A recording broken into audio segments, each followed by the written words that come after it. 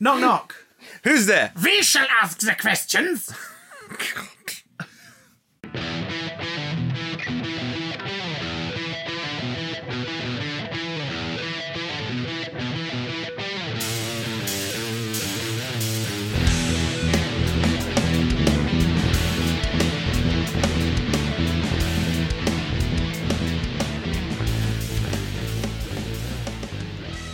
Hi, it's raining.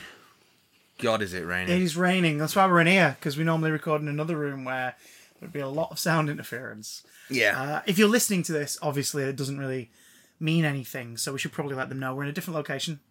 We're currently on a yacht. I don't think we should tell them anything. At all. No. This whole thing should just be done through interpretive dance.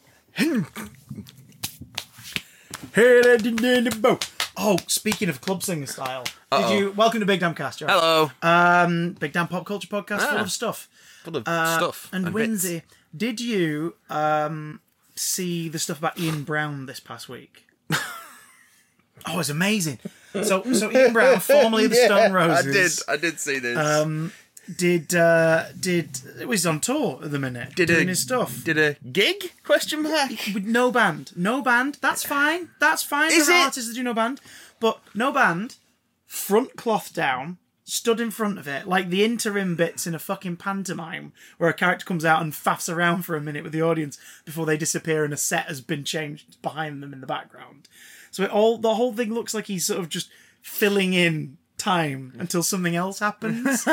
and he's singing to his backing track. And not in like a, oh, it's really sad, he's not quite got it anymore. In like a, no, a lot of your charm was always your style and a band creating songs.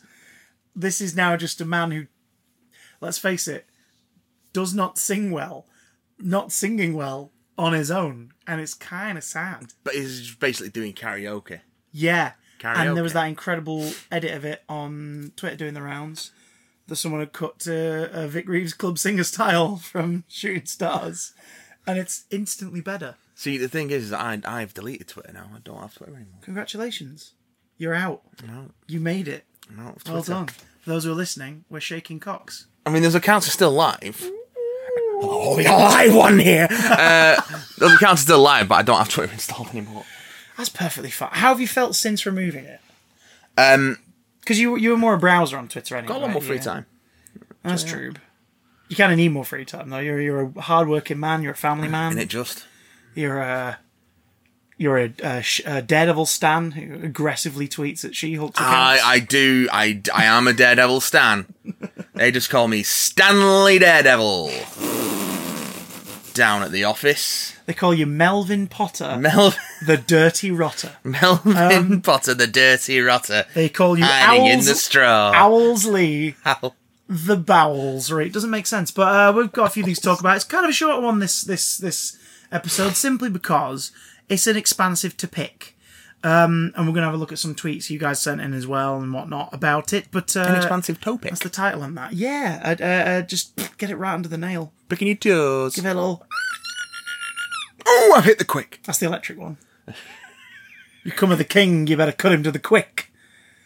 What? We rewatched the John Wick trilogy recently. That's quite good, isn't it? So good. It's so good. It was like, Sometimes. I just want to watch something a little bit different. We've gone on an action movie kick lately.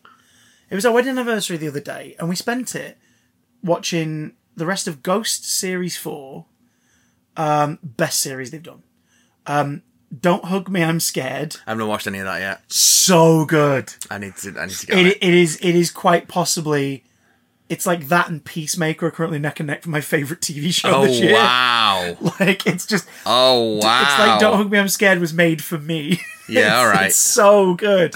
And what's great is it doesn't rely on you knowing the web series inside out. So when they do give little nods to past characters or stuff, it's very like, oh, that's cool. And then it moves on. So don't be expecting don't be expecting the dad to be in the back of every episode somewhere. But do keep your eyes out for him. Oh, okay, all right. Yeah. And the last episode is one of the most tragic and upsetting things I've watched in ages. It was Can't wait. So good. Watch it with the baby. It's fine. She'll love it. It's cool. People have been complaining at Channel 4 saying, my child went on all four and they've been watching this. It's not suitable for them. It's like, that's why it's got a parental guidance thing at the front. So your kid's pressing through on the 16 plus warning.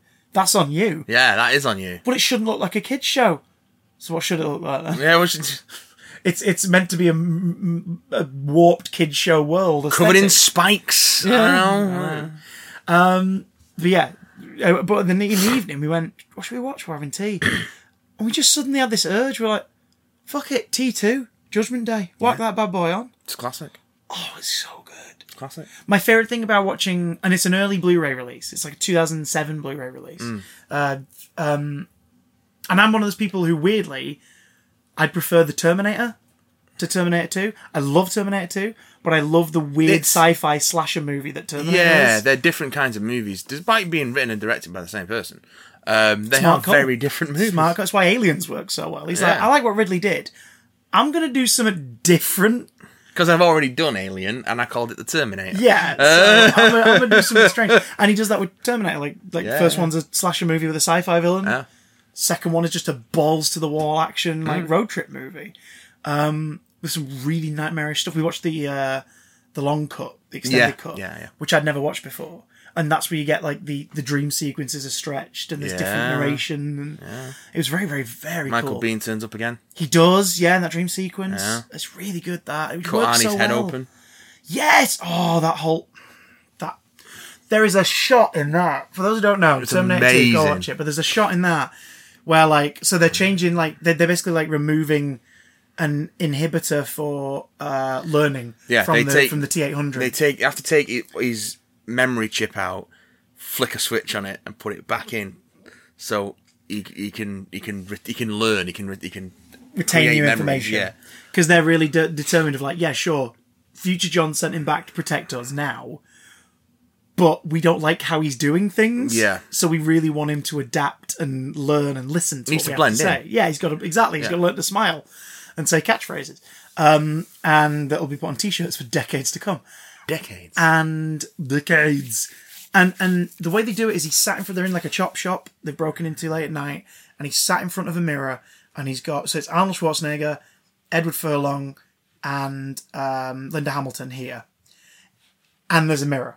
Yeah. And there's one shot where it just kind of pans around them all like this, behind Arnie, behind the chair, like a barber going around doing the back of your hair. But the way it's achieved is so dirty and sneaky. It's so good. It's not a mirror. Arnold sat in the mirror on the other side of this set with body doubles for Furlong and Hamilton, who are on this side. I believe it was Linda Hamilton's twin sister. There you go, which is incredible. Who also does when it's the two of them later on when the T-1000 is pretending to be her. Yes. That's also a twin sister, yeah. God, that's a good shout. Yeah. But so you've got body doubles in there. Furlong and Hamilton over here getting more FaceTime near the camera. This is not even a person. This is a puppet. There's a puppet sat in Puppet where Arnie Schwarzenegger. is. A better puppet Schwarzenegger than in Terminator 1 as well. Yes. Oh, I do love that one. Yeah, it's very good. It's It's so just rubbery. yeah. I love It's it. very good. It's a lovely piece of effects work. It looks like it escaped from the Blob remake. It looks like it's about to go and just stretch. Yeah. All right. And explode. Yeah.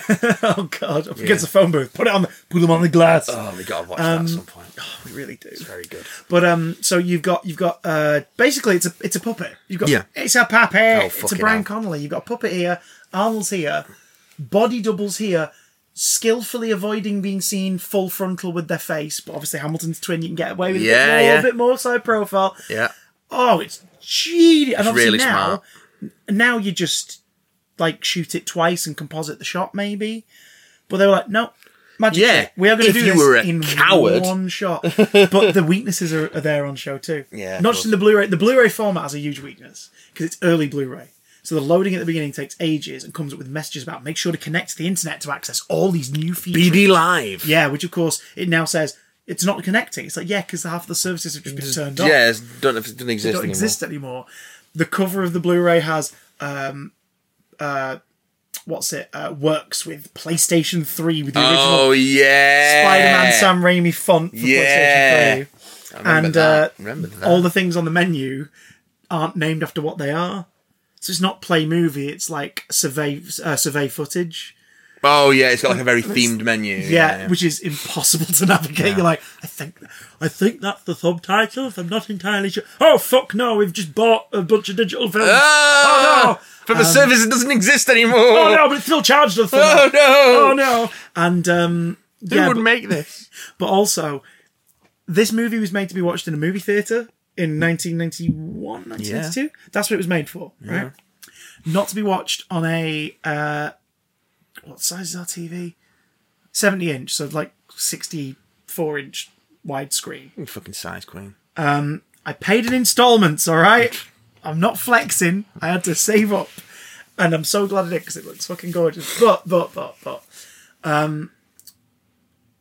The shots in the viaduct. Is that the correct word? The storm drain, I think. Storm drain, yeah. The chase with the van and the motorbike and everything. There are two shots where it's just like, that's not John Connor. That's an elderly stuntman the size of a child. An elderly stuntman! That's not Arnold Schwarzenegger. That's someone wearing an Arnold Schwarzenegger mask. It's just the slow-mo of the moment and the size of the screen in proximity to where you, a human in a small room, are sat. Yeah. It's so noticeable. Now, does it make it any less valid or cool? No, because everything happening in the shot is practical. That van I know is how the crashing through sausages stuff. are made. Yeah, that explosion point, is happening. Those things are real, and it's really cool. However, it did take me out of it because I was just like, what's one of those? You go from he's gonna rub a head. You go from being, oh yeah, that looks amazing, that looks real, to it being, oh yeah, that's a great bit of stunt work. It's appreciating the actual artifice rather than falling for the artifice. It's a different feeling, which you get a lot from movies where the effects are still practical, even if they don't necessarily hold up in a way. Because you still admire how they did it. Exactly. Like anything Stan Winston ever touched. You know what I mean? So yeah, it's a different way of appreciating something. That's one of those places I want to visit before I die, and I think it may have to be like a Make-A-Wish Foundation kind of thing. I think I'll have to get seriously unwell and then be like, I have to go here before I could actually achieve it. The Stan Winston workshop. Have you ever seen in documentaries like the display hall? Yeah. Oh my god! It's like the size of so like an exhibitor's hall or a small aircraft hangar. Yeah. And it's just black curtains and black walls everywhere, and there's just these dioramas with like, and they furnish them like once a year. They service them and make sure everything's good and nothing's deteriorating. And it's like a fucking T-Rex head just smashing through a gate. It's Mount Crumpet with a full-size Jim Carrey Grinch mannequin just stood there. It's like, this is insane. ADI had something similar before they moved to smaller offices. Yeah. They had like a big exhibit hall. The walls were made from like parts of a Predator ship and grating from the walls of things from Alien Resurrection. Yeah. And they had like a full-size like Caesar from the first of the Modern Apes trilogy. Yeah. That they'd used for body double shots and everything. And it was like, oh my god, this is beautiful. And then they weren't getting hired for enough practical stuff and they downsized because of computer animation. Yeah. And they trained up a whole like team. Yeah. They have a whole department. ADI is now a digital effects house and practical effects house. But it's like, yeah, it's not as fun though going, and that's a room full of computers. Yeah, it's just not. And over there is the one Predator head we've managed to fit in the office. Yeah. There it is, in a glass case. It's like, no, I want to go to the room you used to have. There's like a Predator and an alien making out, or whatever it was they were doing in the background. They had like a full mannequin of Nicholas Holt's Beast from First Class, X-Men First Class. So you know, the shit one. Yeah. He looks like a cat in the comics. Let's try that. Oh, it's not a good design. This isn't a good design. Maybe we shouldn't have done it. We've done it. Moving on. Yeah. Yeah. But speaking of genre stuff in different mediums, segue. I've been listening to 2 podcasts lately. 2? At the Two same whole time. podcasts? At the same time, one in each ear. It's very confusing. But erotic in a weird way. Erotic. No, I've been listening to 2 superhero podcasts. One made by Marvel, one made by DC. In recent years, rivalry. Which one's better? Balance. Perfectly balanced. as all things should be, Hey! said Darkseid. So Star Wars. in Star Wars, my favourite... who's your favourite Star Wars captain? Mine's Picard. Gandalf. Oh, Gandalf's Bay. I love the way that he runs that school for witches and wizards. Aragon. So, Thanks for lowering the tone. Aragon. Squirrel Girl, the Unbeatable podcast, aka Squirrel Girl, the Unbeatable radio show, is a podcast that you can listen to on Spotify. Both of these are Spotify, actually. Squirrel Girl, I don't think is Spotify exclusive, but the other one definitely is, so just go there. Not an ad, but get Spotify. It's worth it. Honestly, with ads, without ads, there's a lot of stuff out there. But support your favourite bands by buying their shit. And occasionally an album. Yeah. I have Gerard and Mikey Way's feces in a Tupperware. What have you been eating, Gerard? 'Tis very naughty, Gerard. God damn it. I have Frankie Aero's Aero over here. He never ate it, but he thought about it. Just keeping it. Could you do a poop clone of a rock star? Yes. They already did. How do you think they made that golem in Dogma? It was just meatloaf, but recreated in shit. Shitloaf! It's shitloaf. I don't know what's Dogma now. Why did they let you have a radio show? Oh, wait. You just make your own. There we go. Squirrel Girl, the Unbeatable radio show, is set in the continuity, loosely, of the Marvel Comics and Marvel Universe, and follows Doreen Green, the unbeatable Squirrel Girl. Yes, if you haven't heard of her, go read a fucking Squirrel Girl book. You will not regret it. Especially if you love shit like Deadpool, She-Hulk. Like, if you love the stuff where it gets subversive and weird, read Unbeatable Squirrel Girl. Her identity's been outed in the comics in the last couple of years. She is now known. So instead of hiding away, going on the run, trying to reinvent herself, she goes, no, do you know what? I'm going to own it. I'm going to own this shit. So she starts a radio show on her university, on ESU's campus. She joins the program. And what you're listening to in the Unbeatable radio show is their weekly broadcast. It's about 40 minutes long. And you hear a little tail end of the show prior to it as well each week. And it is the funniest, sweetest, most bizarre thing I've heard this month. Because it takes this world of big, visual, colourful superheroes and characters and translates it perfectly to an audio medium that doesn't lose any of the kind of... It rewards you for being a fan of stuff without ever making it just for the fans. If you have, say, like... I'd say suitable for kids. If you have a young kid who's into superhero stuff and you want to give them something to listen to, this is great. If you're an adult who has a miserable fucking commute to make in the morning, give this a listen. It is great. You get some weird, fun fantasy castings in terms of people who would never necessarily play the characters on television. Okay. For example, Paul Scheer. You know Paul Scheer? Yeah, I know Paul Scheer. Paul Scheer is Spider-Man. Ah! And it's like, Paul Scheer's never going to play Spider-Man. But in audio, That's quite good. he makes a really fucking good Spider-Man.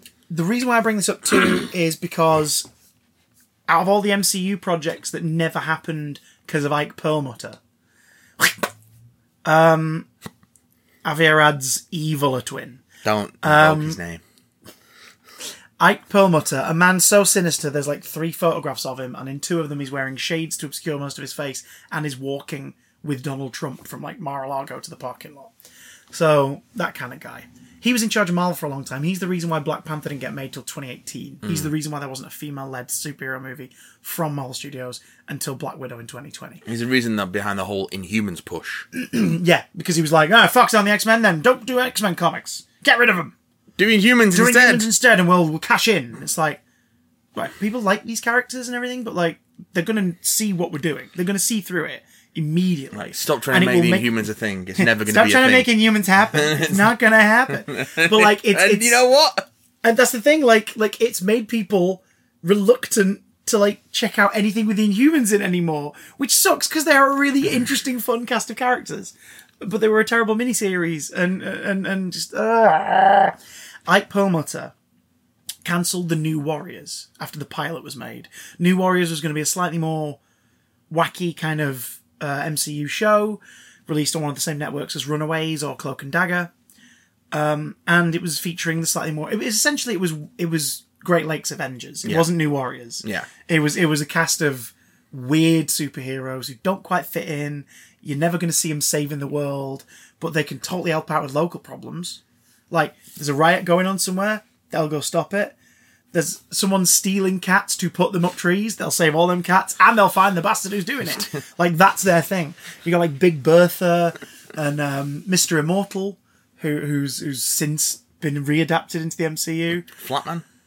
I don't know if Flatman was in the pilot, but okay. Flatman is, yes, Flatman. And Squirrel Girl, who was created by Steve Ditko in a random comic book in like 1991, 1992. It was like a Marvel Fanfare anniversary edition. She appears in an Iron Man short story where Iron Man's just doing his Iron Man thing, and they've got back legendary illustrator and writer Steve Ditko to come and do the short story, and he's gone, I've got an idea. And it's just Iron Man doing his thing. He suddenly pounced on not one by of this... your usual ideas, Steve. No, not one of those ones. No, Not one of those ideas. His lovely superhero ideas. Yeah, okay, cool. But they bring in this teenage superhero just to cost Iron Man, and she's like, scary fangirl. She's like, hi, I'm Squirrel Girl. Look what I can do. And I was like, okay. I can talk to squirrels, and I can leap from trees and have the proportion strength of a squirrel. And it's like, okay. And she's like, and I'm already being a superhero. I just defeated Doctor Doom. And I was like, hey, wait, what? And then Doom shows up in his Doom ship. And he's like, Doom ship. And he's like, fucking, it's her, fucking get her. Oh, and Iron Man's here as well. Brilliant. So Iron Man's captured, and they're both put in a room where they're going to be like crushed by metal spikes in the middle of the ship. And Squirrel Girl saves the day by summoning a shitload of squirrels to climb up the trees just before the ship leaves the tree line, climb up into the ship and chew on all the wires. And Doctor Doom is defeated by a bunch of squirrels. And it's one of those caves. It's one of those caves with the scrap boxes. With the scrap boxes. Doctor Doom scrapped this in a box with a cave of scraps. And he it's one of those like, we will never speak of this again. So obviously it's seen as a humour story, but it's canon. Because when she gets recruited to the Great Lakes Avengers in the 90s comics, it's like, why should we include you? I defeated Doctor Doom. Shit, you're in. Like, come on in. In her own series... No, not in her own series. In a Great Lakes Avengers Christmas special, she goes off and deals with some big threats, including defeating Thanos on the moon, off-panel. But when they go back to her, Thanos is defeated, and the Watcher is there because it's that important of an event. And the Watcher clarifies to the reader and Squirrel Girl that, yes, this definitely happened, and I witnessed it. It's documented history. And obviously it's meant as a joke. But she is, canon, one of the few superheroes in Marvel to defeat Thanos on her own. I fucking love on her that. own, with all her squirrels. She only had Tippy Toe with her. Okay. Who is a cast member in the radio show. Yeah, of course. We don't hear Tippy Toe speak, because obviously we're not Doreen. Doreen can understand Tippy Toe. Her friend Chipmunk Honk can just about understand Tippy Toe. Tippy Toe's... These are all cast members from her comic, and they're all in it. Koi Boy's in the podcast. Koi Boy, alright. Can you speak to fish? And someone at one point comes on and accuses him of being baby Namor, and he's like, well, actually, Namor can live underwater. I can't do that. I can swim really good. And Namor can't talk to fish. Like, you can't talk to fish and swim and live underwater. That's preposterous. It's like... That's too many things. Says the superhero, Koi Boy. Koi Boy. Her friend Nancy is the producer. She's got no superpowers, or apparently she can talk to boats. Based on a one-off joke in the comic. We can all talk to boats. And Brain Drain is the assistant producer. Brain Drain is evil sort of experiment turned good, who is a brain in a jar on a hulking robot body, who writes solemn haikus and talks like Werner Herzog in the podcast. Brilliant. His voice is like this. I am Brian Drain, also known as Brain Drain. No. It's just, no. It's perfect. But the reason why I bring up the New Warriors pilot is because Milena Vaintrub was cast as Squirrel Girl. We have since seen, because the director of it about a year ago went, fuck it. Here's some behind the scenes pictures. You're never going to see it. Yeah. So here's some behind the scenes. Here's Milena in like as Doreen in casual clothes with a big fucking tail sticking out. And here's some animatronics and puppeteering tests for Tippy Toe. Oh. And it looks cute as fuck, and it's really sweet.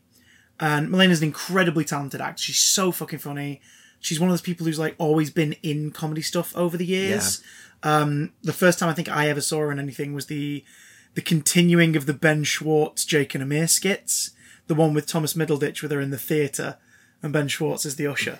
And it's Jake and his girlfriend, played by Milena, are on a cinema date. Amir's come with them.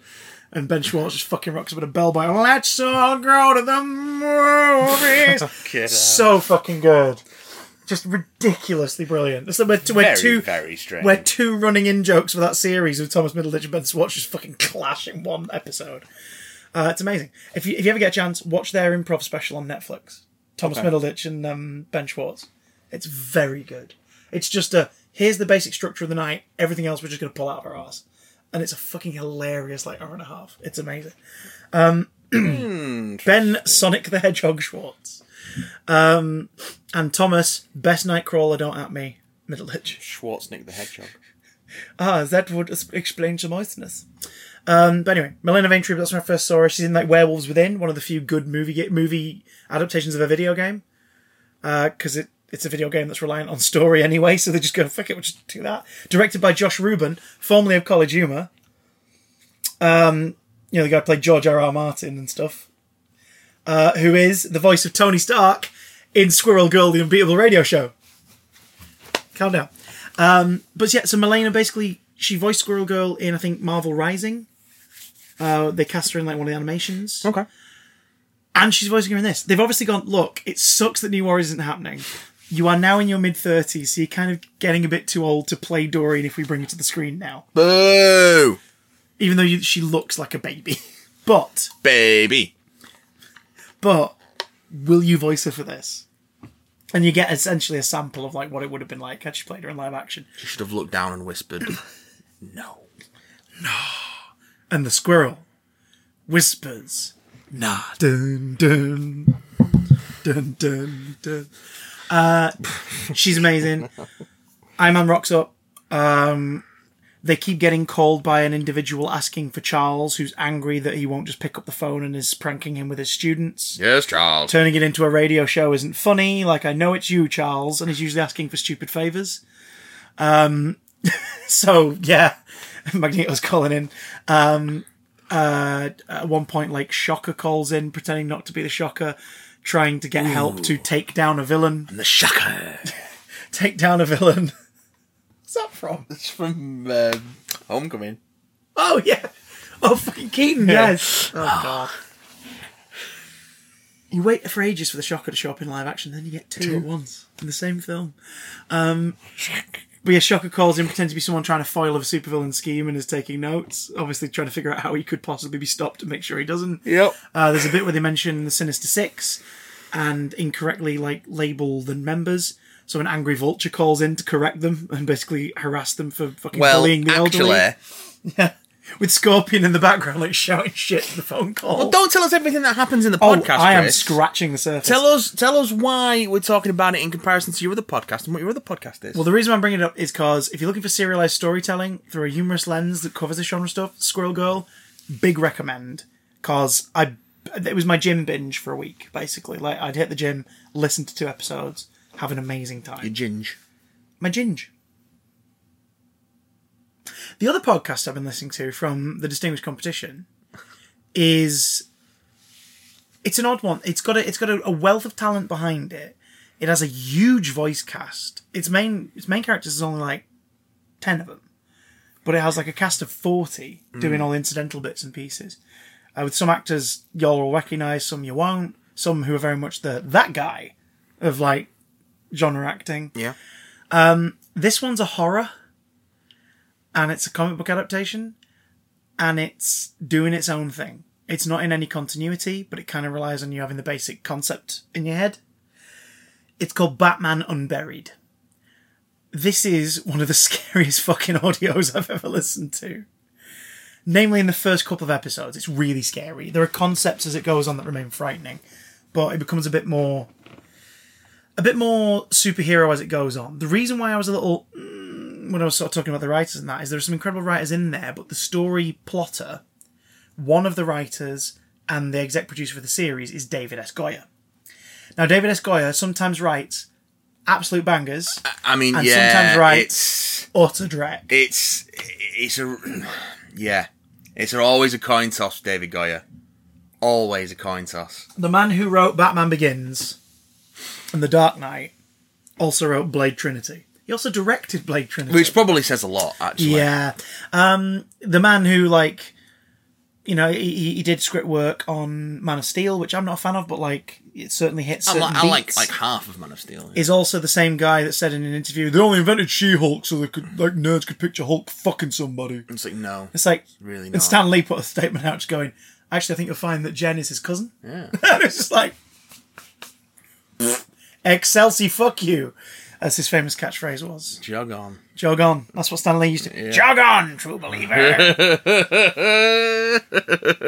Enough said, bitch. That's what he used to say. Shame. That's what he used to say. And but the only kind of David S. Goyer that slides through the crack in this is the fact that it goes from a horror thriller to a psychological thriller to something a bit more generically superhero toward the end. It's a bit more obviously, this is a Batman story now. Which isn't a bad thing, but the setup premise is so strong and different and weird that you're kind of sad to see it go. Without going into spoilers, you've seen Batman stories that have pulled this trick before in different mediums. And it's kind of a shame once the pieces slot into place and you go, oh, here's what we're doing. Oh, damn it. Because everything up to that point is so unique. Does it mean it's not worth listening to? Oh, God, no. Listen to it.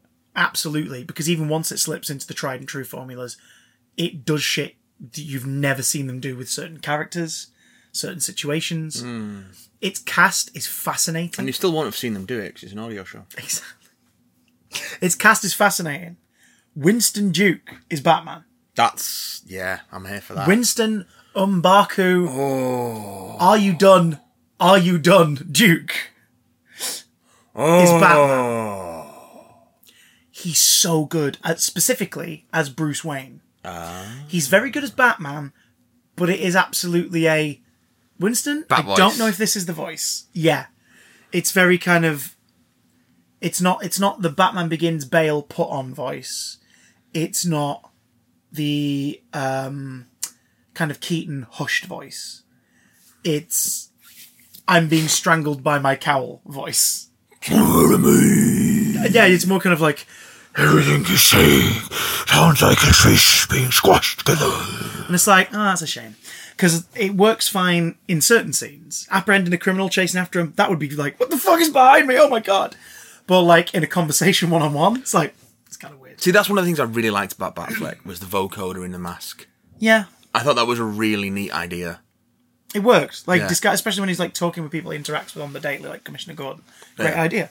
Works fine. But his Bruce Wayne, brilliant. His performance overall is incredible. I won't tell you too much. I'll give you a couple of cast members. Hassan Minhaj plays Edward Nygma, which is really good casting. If you've ever seen him in The Daily Show, for example, like he's brilliant. And he's that right level. He's very much like picking a comedian to play the role is a smart call because it's very Gaussian in its approach. Even though the world is not that. Very gauche. Yeah. Even though the world is not that, it's very 60s Riddler in a gritty crime thriller. Yeah. And it works for that. I can tell you like some of the cast members, for example. Lance Reddick is in it. John Rhys Davies is in it. I'm interested. Yeah, it's Sam Witwer. Who's Aloy? Ashley Birch. Ashley Birch is Vicky Vale. Oh yeah. I want to bust that body. I can't Respectfully. think of Vicky Vale now without hearing that. To Kim Basinger, and that's your respectfully. fault. I fucking love that movie, though. They should go. And I love that soundtrack. movie. Love that soundtrack. But that's your fault. That's your and Prince's fault. And Prince isn't here for me to blame anymore, so I'm blaming solely you. Look, if a man is considered guilty for what goes on in his mind, then give me the electric chair for all my future crimes. Listen. Oh. I'm gonna hold you personally responsible for Batdance. I accept. Could you imagine? He committed a horrid crime. What was that? The Bat Dance. Are you kidding me? That's the funkiest fucking crime. The anyone's ever funkiest committed. crime. I'm the funkiest criminal. Tiny side tangent. I read Batman 89 the other week. And Fucking great. good. Really, really good. Good. Really, really, really, really good. Who's the screenwriter? It's the guy who wrote Batman and Batman Returns. Sam Hamm. Sam Hamm. Sam Hamm. Sam Hamm writes it. It's very much if there was a 13th film, it's this. And there's a Halloween person at the beginning who's dressed tastelessly as the Joker, but it's Prince's Joker half of the Gemini costume. And it's like, do you not think this is a bit insensitive considering the events of the last few years? And he's like, but the way the guy's illustrated, he's illustrated like Prince in the Party Man video, where he's just full Joker. It's great. Party Man. There's also a bunch of like Tim Burton characters in the Trick or Treaters, which is kind of fun. Cool. You're like, oh, there's Locke, there's Barrel, there's Lydia Deetz. It's like, this is really cute. There's Ichabod Crane. So Ichabod. I will. Ralph Garman pops up in a couple of roles. Ramen. Ralph Garman, thank you very much. Ramen noodles. Which is great because he's an announcer a few times on the radio. Yeah. But later on, which is very Ralph Garman. And it's basically the same role he played in Agent Carter. That's very good. He's playing a radio announcer in Agent Carter. Very good. But he very briefly plays in a radio serial in the program, The Grey Ghost. Which, of course, Batman the Animated Series, Grey Ghost episode, was a homage to The Grey Ghost. Was a homage to Adam West. Adam West is a performer. The people working on the show growing up with Batman the TV series. Adam West's kind of like tragic career trajectory because of the show and typecasting and all that shit. But like, it was obviously one where he was like, oh, I don't know, read the script and went, oh my God, they get me. Oh my God, this is so sweet and considered and thoughtful. They like me. They really like me. And that's the thing. Ralph Garman voices the Grey Ghost. So how do you think he does it? Yeah, he does it exactly like that. Adam fucking West. Of course And he does. It's perfect, which they utilise for a terrifying moment. But listen to this shit, man. Here's the basic premise of episode 1, and that's all I'm giving you. That'd be nice. Here it is. Do it. The Harvester. Oh. A killer who's been leaving victims around the city, seemingly intact, but all having bled out and all having been cut very neatly in a couple of places, is still at large. The latest body's brought into the morgue, the mortuary at the hospital, Gotham's main hospital. I think I might be wrong, I might be misremembering it. I'm sure it's Elliott Memorial Hospital. It's like a little, nod. But they bring in these bodies, and the mortician, his new assistant, arrives that night to help. She's arrived a day early. She just wanted to check in, make sure she had everything in the right place. She's the third or fourth one that they've gone through in a month because the main mortician, is a bit intense, apparently. He tends to empathise with the victims. That's how he figures out what's happened to them. Sits there and narrates their story as though it's from his point of view, their point of view. Just to sort of reconstruct the scene of the attack in his head to maybe learn more and consider the life that has been taken and properly respect it. Throws a lot of other people off, but she kind of gets it. She sees what he's doing. And she goes for it. Because he's noticed something. He's noticed something that the police and the press statements aren't mentioning. Something is always taken from the body. Something internal is always removed, and the police never mention it in the press. So he wants to know why. This mortician is a man called Bruce Wayne, who's been working at the hospital pretty much since he graduated medical school in his 20s. The hospital is run by the sort of head of everything, Martha Wayne, and its head surgeon, Thomas Wayne, is a bit worried about his son's current obsession with the corpses. That's the setup to Batman Unburied. Right? Just, what is going through your head right now? What is going through your head right now? Winston Duke's dies. Besides picturing yourself clamped between the meaty treats that are Winston Duke's thighs. Locked around your head like a goddamn winter scarf. It's fucking different, isn't it? Yeah. It's different. Because it's an interesting... that in itself, that's an interesting elevator pitch for a Batman thing. You hear that step and you go, wait, Batman? How is this a Batman story? What? No, that's... No. I long to see Batman taken away from the origin of a rich white dude living out his weird neoliberal fantasies by beating up criminals at night. I long to see Batman removed from that. Well, we were talking about this on my Twitch stream the other day when I was mentioning the series to people and recommending it. People were like, so hang on, Winston Duke playing Batman. Why hasn't there been a black Batman in adaptation before? And certain people, like writer Mark Bernardin put out a thing about it a while ago. He said, he's an African-American, and he said, like, here's my POV on it. The Wayne family comes from old money. Which, yeah, exactly. Which is not usually something that a black family has access to, nor gained, for various reasons. What the fuck do you think Wayne Manor probably was? Yeah. Like 400, 300 years ago? What do you... what do you think they made their money from? Like, Thomas and Martha did not do that. Their parents didn't do that. You go far enough back in any old money American family, you're going to get to slavery and exploitation. So, you're just going to. Now, that doesn't stop Bruce from being of mixed heritage, necessarily. Very true. And I think that should always have been an option on the table from day one or whatever. Like, yeah, in the main continuity comics, he's Caucasian, he's a white American guy. Sure, fine, whatever. But in adaptations, you can play around, you can change it if you want to. Don't do it just cause. And I think by doing it, it would have some interesting things to say about the way that race intersects with crime in the States. That's the thing, race intersects there's with the structural class. element. Yeah. Him being of that old money family, he is not... He can empathise, but he can't relate. Nope. He will never be welcomed in to have that conversation beyond just the facts. Nope. Quite rightly. If anyone knew who he was, really under the mask, they'd be like, fucking what? Yeah. You? So that's not exactly the conversation to be had, which is expertly done. Rich man punch poor man. In Batman 89, the comic book. Ooh. The plot of that book is Harvey Dent trying to oust Commissioner Gordon for allowing a vigilante to run free and work with him within the police.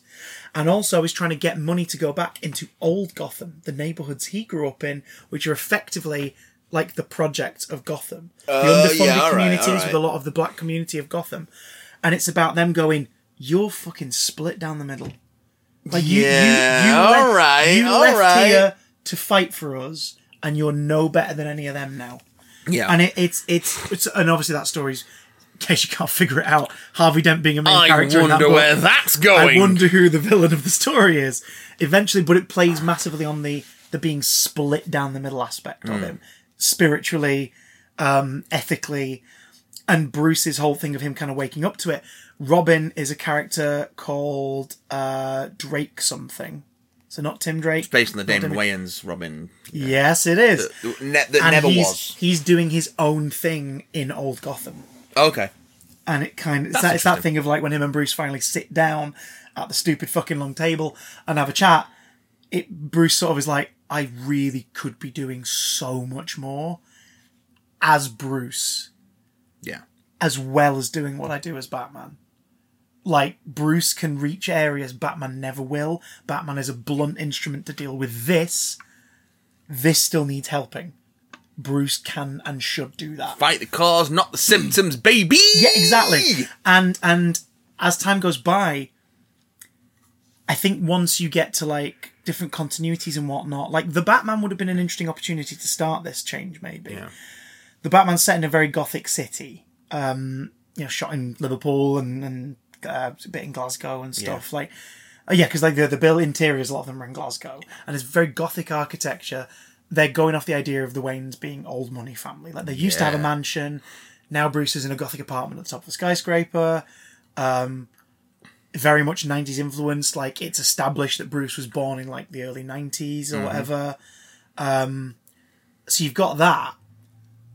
But what if they weren't from a mansion? I mean, maybe they bought the mansion. Why not? Fuck it. Yeah. But, like, what if they are not a non-white family? Yeah. Who, like, if Bruce, because obviously as time moves on, your Bruce Waynes in future adaptations are going to have been born in the 90s or the 2000s, like even born in the 80s. You could be like, his parents are wealthy because they invested. His parents did this, that, and the other.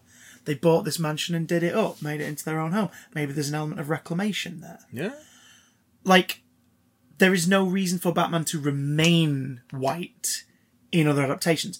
I understand if the comics want to keep him as is, because there is that element of continuity, so fine, whatever, sure. But don't be afraid to evolve the stories in the POV. I think Mark Bernardin has a completely solid point there. Yeah, totally. But as time moves on, you can absolutely, I think, open it up. And Batman Unburied, because it's a non-visual medium, Yeah. you can picture what Wayne Manor looks like in your head. You can decide how it looks. You can decide the way it is. I want to see it. Lance Reddick, in case you haven't guessed, is Thomas Wayne. Oh, yeah. Right? Yes. And it works. Like, it's fine. And I'm just hearing Lance Reddick's voice in my head and going, he's the age warning at the start of the episodes as well. He's the whole, like, intended for mature audiences. You're just like, will that be all, Mr. Wick? oh, you silky bastard. You silky bastard. You love it. I love it. I love his voice. Love his voice. So Oh, much. and Jason Isaacs is Alfred. Oh! Which really works well. Yeah, all right. Ace is in it. Ace the Ace the Bat-Hound! Bat-Hound is in it. And Ace only responds to German commands. Sure. Sure. Because they don't like the idea of, like, criminals or anyone trying to, like, tell him to do something. Yeah, okay. If he's involved in a stakeout. Yeah, okay. Because they're not going to see a dog and be like, good doggy, sit. Like, No. they will be like that, but he won't respond. Yeah. But then if Batman says, like, in German, then Ace will be like, all right, I'll do that. Sitten. Mein Sitten. Ein Minuten bitten. Sitten. We can absolutely speak I German. can't speak German. Don't you have a tattoo that says die, Bart, die? No, it's German for the Bart. The. Oh. No one who speaks German could be an evil man. So The Bart. So massive recommend Squirrel Girl, the Unbeatable podcast, Batman Unburied, and if you can get your hands on the graphic novel, Batman 89, which has been cancelled. It's a limited series collected in a hardback volume, and they are not making any more, and that really sucks. But it acts as a fun third and final chapter. That's all your fault. Actually, Yeah, Chris. probably. I want to read Superman 78. I've not picked that up yet, but I want to read that one too. Intriguing. Yeah. Where's the diversion point for that? Where does it follow? What does it follow on from? Superman 2. Batman 89 follows Batman Returns. So we're all agreeing that Superman 3 never happened. Both of them, mostly because all the kids out there are still traumatised by the woman turning into a robot. Yeah, innit? Not the bad opening, weird slapstick opening of the movie. No. That traumatised me. But I was like, this comedy's terrible. But This is terrible comedy. But, and it's a big but, I think Batman 89 and Superman 78, the comic books, are going off of the notion of this continues the Tim Burton story. This continues the Richard Donner story. Yeah, sure. And they have since established, with what was going to be in Batgirl and what's in The Flash, that the Keaton Batman, Burton Batman, those two movies are one universe. The Schumacher stuff is a different universe that's just similar to that one. Yeah. So I'm like, yeah, sure, all right. I buy Adjacent. that. I buy that. You can still enjoy them as an anthology because it's like James Bond. Like, they're not really all connected. But you can watch them as a series. Those characters are basically archetypes at this point. Yeah.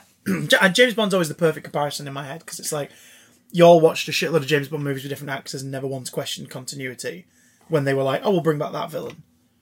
No, you never questioned it. It's like, last time you met that villain, you weren't as humorous and you didn't look the same. And, you know, then Each the piece Daniel speaks- Craig movies happened and it got weird. Yeah, where it is continuity solidly for 5 movies, except in Skyfall, where it's like, are we acknowledging the older films here? No, we're just kind of acknowledging this for franchise because it's the anniversary of the franchise. Yeah. But then we're going to keep referencing things like that for the next 2 movies. It's like, wait, what? And we have the same M from the previous continuity because we didn't want to lose Judi Dench, and she probably had a multiple contract thing. Speaking of, just a quick diversion before we move on to the MCU topic proper, because I really want to get into this. The Deadpool 3 news came out that Wolverine's going to be in Deadpool 3, played by Hugh Jackman, and it's coming out in 2024. Do you know why? No. Aside from because it will make all the box office. And I'll be honest. I'll be honest. I'm really struggling to care. Right? Well, I know you. I'm really struggling to care. You had diminishing returns with Deadpool. Yeah, I did. I did. I enjoyed all 2.5 movies because that little short film set between them is really fun, and I loved Once Upon a Deadpool as this is fucking weird. Please make this available as a Blu-ray extra, and they never did. It's only available to buy separately in the States, which is annoying. But like Deadpool, whom I love, but it is annoying. But it is annoying. It is annoying. Which is why I'm struggling to care. It's just become annoying now. It broke the internet, but here's the thing people are forgetting. For those listening along at home, Matthew is milking an invisible giant cow.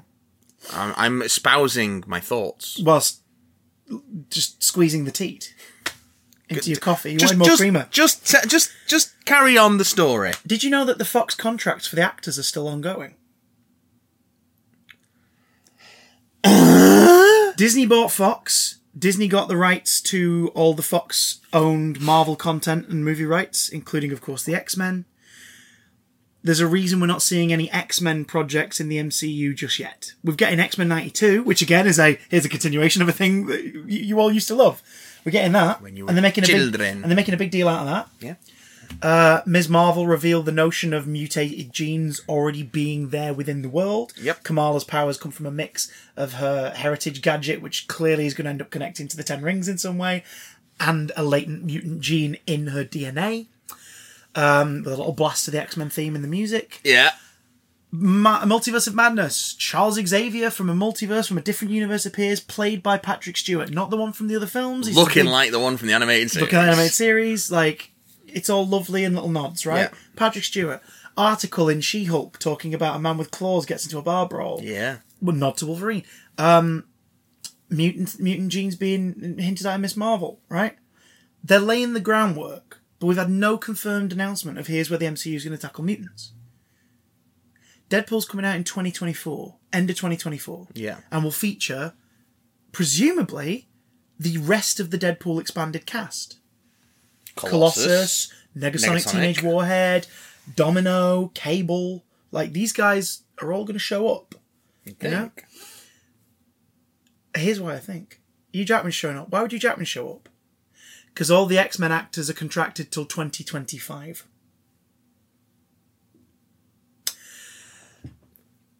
A 10-year deal was negotiated. A 10-year deal was negotiated in the aftermath of Days of Future Past. Late 2014 to early 2015, a 10-year window was negotiated. So that everybody would basically have that security of, if you're in this and you want to be in this, you're in it.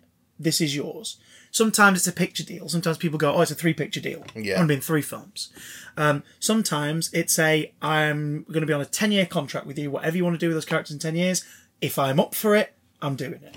But also, you can't recast. It's me. It works for both people, essentially. It's job security and franchise security, and people have to buy out of contracts to leave them, or studios have to buy actors out if they want to recast. It traps everyone. Yeah.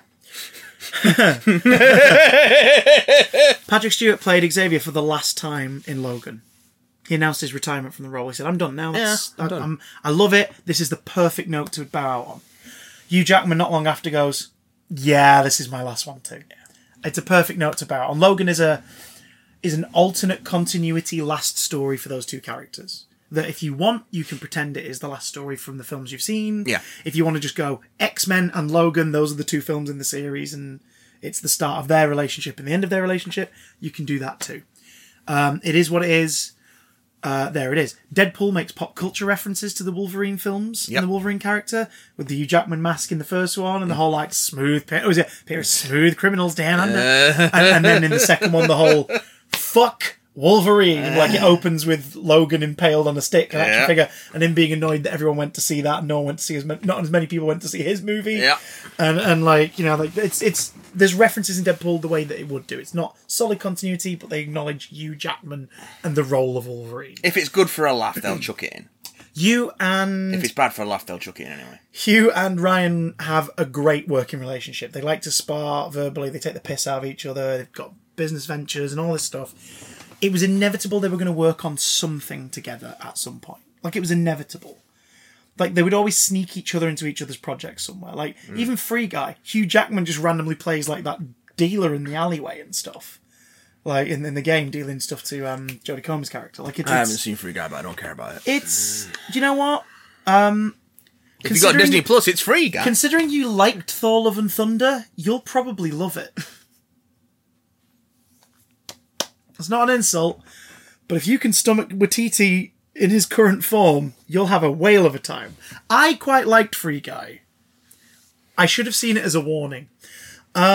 So I can bitch as much as I like about that film. I gave them money. I bought all the toys, so leave me alone. Point is,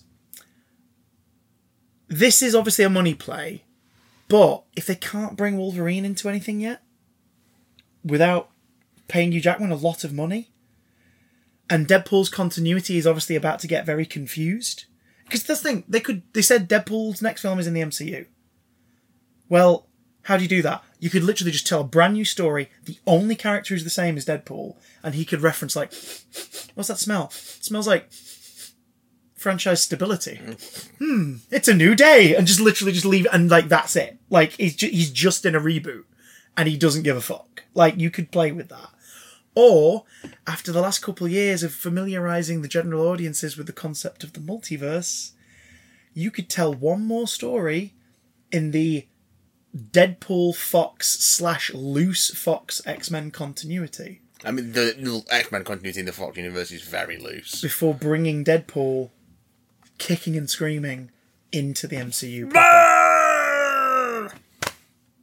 Seems to be the logical way to do it. Just don't put him if on you the want to give it Avengers. a reason. Oh god, no, don't put him in an Avengers movie. No, don't put him anywhere near it. Deadpool should be the fun. Deadpool is, if you've ever read Doctor Who magazine, and you go to the letters page, and there's this weird little comic strip. There's been a couple of versions over the years, but it's just this weird little comic strip that's not part of anything, and it's just a humour strip. It's just there. That's Deadpool. That's what Deadpool should be to the MCU.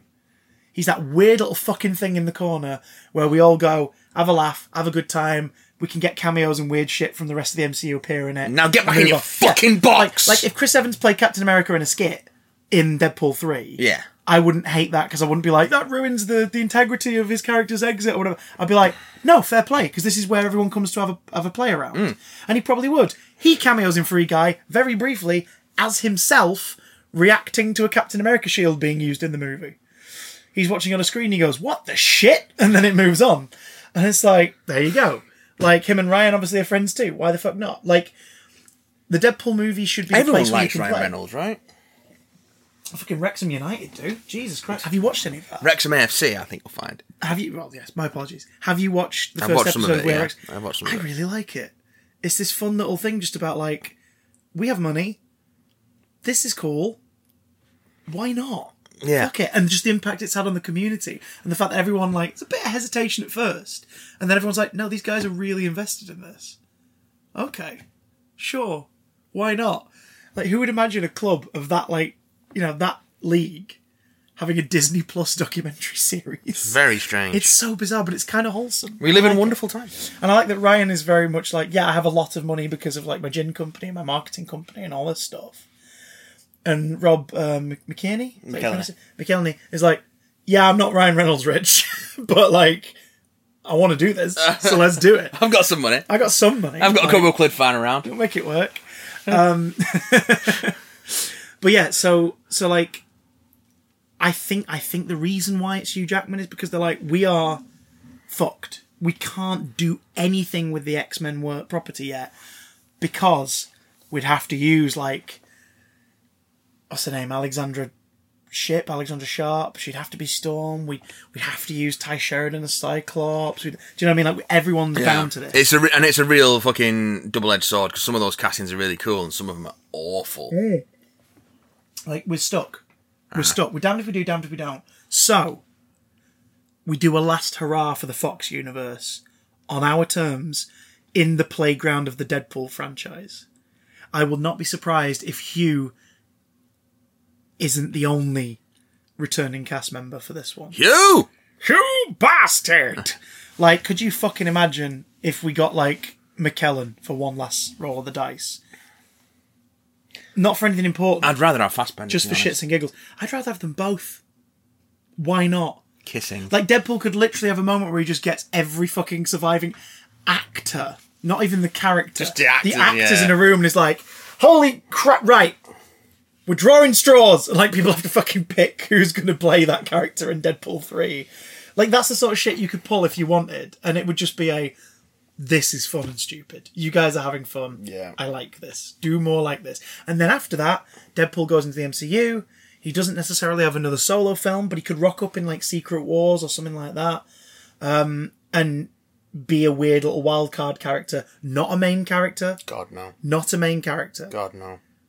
You'd utilise Deadpool either as a wild card in a team that is not a family-friendly team. Like, I would not be surprised if they went Thunderbolts is coming out in 2025 and Deadpool's on the team. Surprise, motherfucker. Like, that I'd go, okay. The problem he's is been with utilised Deadpool in that book brilliantly. If he's in something that's not a Deadpool solo film, the leaning into the fourth wall breaking, self-referential stuff, it just gets weird and distracting, I think. Well, it's not his movie. If he's in a team. That's what I mean. Yeah. How you write that character is... Yeah, you have to be... Well, Thunderbolts, X-Force, books have done it in recent years and done it really well. Yeah. Maybe that's how you use him, X-Force. Because obviously he mockingly sets that up in Deadpool 2, and then they all die horrific deaths. And then the third film was going to be a spin-off. It was going to be an X-Force movie with Deadpool in it. Yeah. Originally. So I could see them going, fuck it, we're going to do X-Force. That'll be the first X film in the MCU. X. Yeah. Introduce, like, Psylocke, Wolverine. You know, like, do that. Why not? So yeah, it'd be interesting to see if that is the case. If it's like, we're not going to get any casting announcement, because that's the thing, they couldn't announce who's playing the characters until after the contract's done. That's true. They can't publicly acknowledge that the discussions have happened until the legality deadline is passed. Mad, isn't it? Madness. But hey, that's just a theory. A lame theory. And fuck.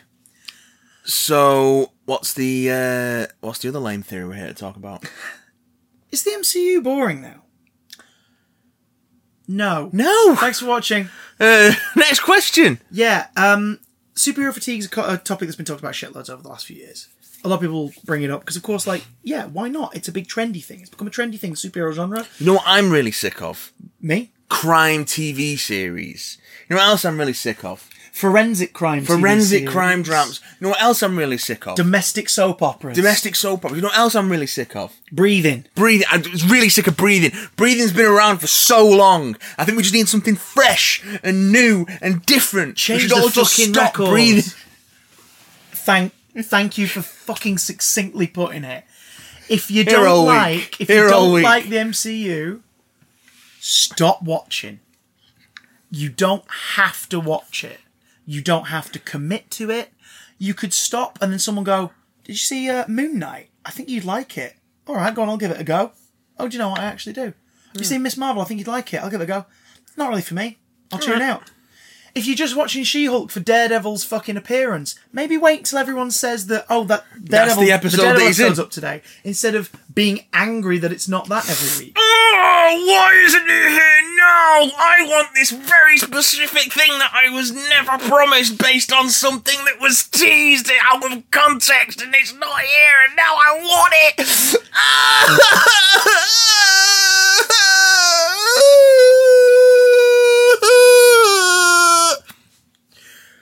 And breathe.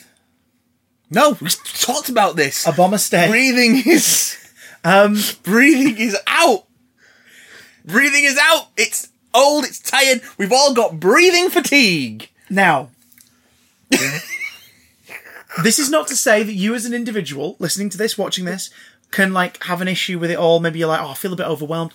completely valid. There are completely valid. absolutely valid complaints about the dominance of the MCU, but they mostly actually revolve around the way that Other studios react to it, and the way that studios like Marvel Studios treat contractors like special effects artists. Oh yeah, there are legit grievances. Crew members. Yeah. There are absolute problems with the way, with the workload and the time frame balanced with the amount of restitution and credit that they get. Yeah. So there are grievances there, but I don't think the answer is. Well, the problem is there's just a lot of it. There's too many Iron Mans. It's like, yeah, there's a lot of Iron Man movies, but it's not the fact that they're Iron Man movies. It's the fact that there's a demand. There's a demand for this stuff. Yeah. If people didn't keep going to see it, they won't fucking make it. And they don't deliver half-assed projects. They just deliver stuff that some people love and some people aren't fussed I mean, about. yeah, that's like. But that's like any movie. So we've always That's like said about any the film. MCU, and Disney as a whole, for better or worse, it is become homogenous. Disney, But, the company, no. Disney Studios and they work with Marvel Studios. Yeah, right. Okay, that's fine. Well, it's not that I'm like apologising for the corporation, but Right. when you look at what corporations do, what Disney have gotten quite good at since like the sort of mid to late 90s is realising that they're going to pump a ton of shit out and flood the market and strangle their competitors. Bad. However, the stuff that they are using to do that with tends to be of a higher base quality than most of those competitors. Yes. So not See always. Dark Universe. Yeah, innit? See the DCEU experiment. So not always. I mean, occasionally we get a clanger, like Rise of Skywalker, where, That's offensive to clangers. we've got the thing. There's a clang on the floor over there that is offended by that. They're going to go and sit over there with a soup dragon and have a cigarette in the corner. They don't always get it right. I think they bungled Star Wars in a big way. However, And it's taken the smaller projects to kind of like I've bring not back. watched Andor bring yet. back- I need to watch I'm not- Andor. we were waiting to finish a few things before we start, and now we've got 4 episodes, and I'm really excited for it. Lou's like, I don't really want to watch it. And I'm like, why? I was like, does it not look interesting to you? And she went, no, it's just, I'm sort of sick about the government in general. And I know this is obviously going to be quite a therapeutic, cathartic show about rising up against a stupid superpower. But, like, I don't want that. And I'm like, right, give me the green light, because I will binge it right now. Yeah, I will watch this shit. Like, the way this country's going, I really need to watch a show where people actually fucking defeat the stupid government. Yeah. Anyway, politics! Keep it out of my podcast. No. So put it in your mouth. Put it in your mouth. So Danny Glover, what are you doing here? Danny. Just, I thought you were getting too old for this shit. In Lethal Weapon 1. Then comes Lethal Weapon 4. Is he in that one? Everyone's in Lethal Weapon 4. Oh, yeah, there's That's the another whole double thing act, with though, isn't Lethal it? Weapon 4. It's everyone's back for this one. That was the whole thing with it. Lethal Weapon Saw. But yeah, like you say, there's legitimate grievances to be had with the business model. Totally. With the turnover and the effect it has on the contributors and the artists and the employees of the whole project. It is saturation. With the way the company financially fucks around and then finds out. See the Scarlett Johansson situation with Black Widow residuals. Corporations are going to be corporations at the end of the day. They're Marvel- going to try and protect their interests to the detriment of the people that they work with and who work for them. Marvel Studios within that, like in terms of the creative output, they've not really released anything that's just a turd. They've released stuff that hasn't been for everybody. And they've released stuff that's like, well, Iron Man 2 is literally a filler movie. It's literally a I filler am wearing movie. the character from it on my chest, and even I'm like, it's a filler. It's right, those two things work. The response was really good to the Iron Man 1. People quite like the Hulk 1. Are we going to have watched that by the time this goes out? Yeah, by the way, right now, if you're listening to this or watching this right now, go to patreon.com/bigdamncast. You can listen to our Iron Man commentary right hecking now. And our Incredible Hulk commentary will be out this week. So that gives you time to source a copy of the Incredible Hulk movie. Got to do some... It's on Netflix. Yeah. But the resolution's It's on shit. Netflix. And announcement, we're doing phase 1. Before the end of the year, there will be a commentary for all 6 of the movies in Phase 1 of the MCU. So if you want to revisit them with our stupid voices in your ears, patreon.com/BigDamnCast. Well, my voice and his stupid voice. Hey! Because he's the one who says all the stupid shit. I only make erudite and insightful comments. Just wait until you meet Obadiah Wankstein. So I hate it. I hate it so you much. love it, really. I hate it. But from one bridges to bridging back into the topic. That was good. Thank you. Phase 4 has been very polarising for a lot of people. They've not... It's a bit It's not weird, been isn't it? unanimously received, and it's been for varying reasons. Even between us, there's been, like, differing reactions to certain things. Like, we both liked and disliked different episodes of What If. Yeah. Although I think we were fairly... unanimous in our, like, favourites. Was the best yeah. one. But, like... And it turned out to be one of the most important in terms of... Fucking multiverse. Yeah. And, yeah, God. So, for example, you recently got around to seeing Thor: Love and Thunder? Yeah. You had a gay old time. I had a pretty gay old time. I saw it on release Not day. as gay as they promised. No. Well, yeah. Oh, God, yeah. Yeah, but I saw it on it's okay. release. I fucking hated it. And I've hated it the more I've thought about it. Guess what? I can see the value in it. Is it a I have a living poorly example made of somebody film? who enjoys it. Well, according to fucking Taika Waititi himself, yes. But like, that's where we're going. Guinea pig. There's proof of someone here who liked the movie, so I know that people got things from That's it. where we're going with. That's going back to in terms of the way that the studio and the people who work for them treat the contractors they work with. That I think is not a failing of superhero movies as a concept. yeah. That's a failing of Taika Waititi. Is it Hollywood Reporter or Variety, like where Taika Yeah. Waititi and Tessa Thompson are just fucking That's them roasting being the shitty. effects artists? Roasting effects artists who had to work their asses off under suboptimal conditions because you know that they're not getting paid as much as fucking Taika Waititi and Tessa Thompson are. And I lost some respect for them, especially Taika, for that. That was a shitty thing to do. Wagging my finger at you. Yeah, I think we've hit above the amount of healthy Taika now. Yeah. Let's have a little less. Can we have a little less Taika for a while? A little less Taika Waititi, a little more Jermaine Clement, please. Oh. So, yeah, I love that when people go, "Oh, Taika Waititi, I love him. I love what we do in the shadows." The film, no, the show. Yeah, that's Jermaine Clement. Yes, yeah. Taika's an exec producer on it. It's Jermaine's baby. He's busy going off and exploiting special effects artists. Come on, you should know better than that, Taika. Hey, he's married to Rita Ora, who famously broke lockdown rules with a massive fucking hired party at a restaurant with like 40 guests during the second lockdown, and the fine she ended up paying when caught out was like 50 quid.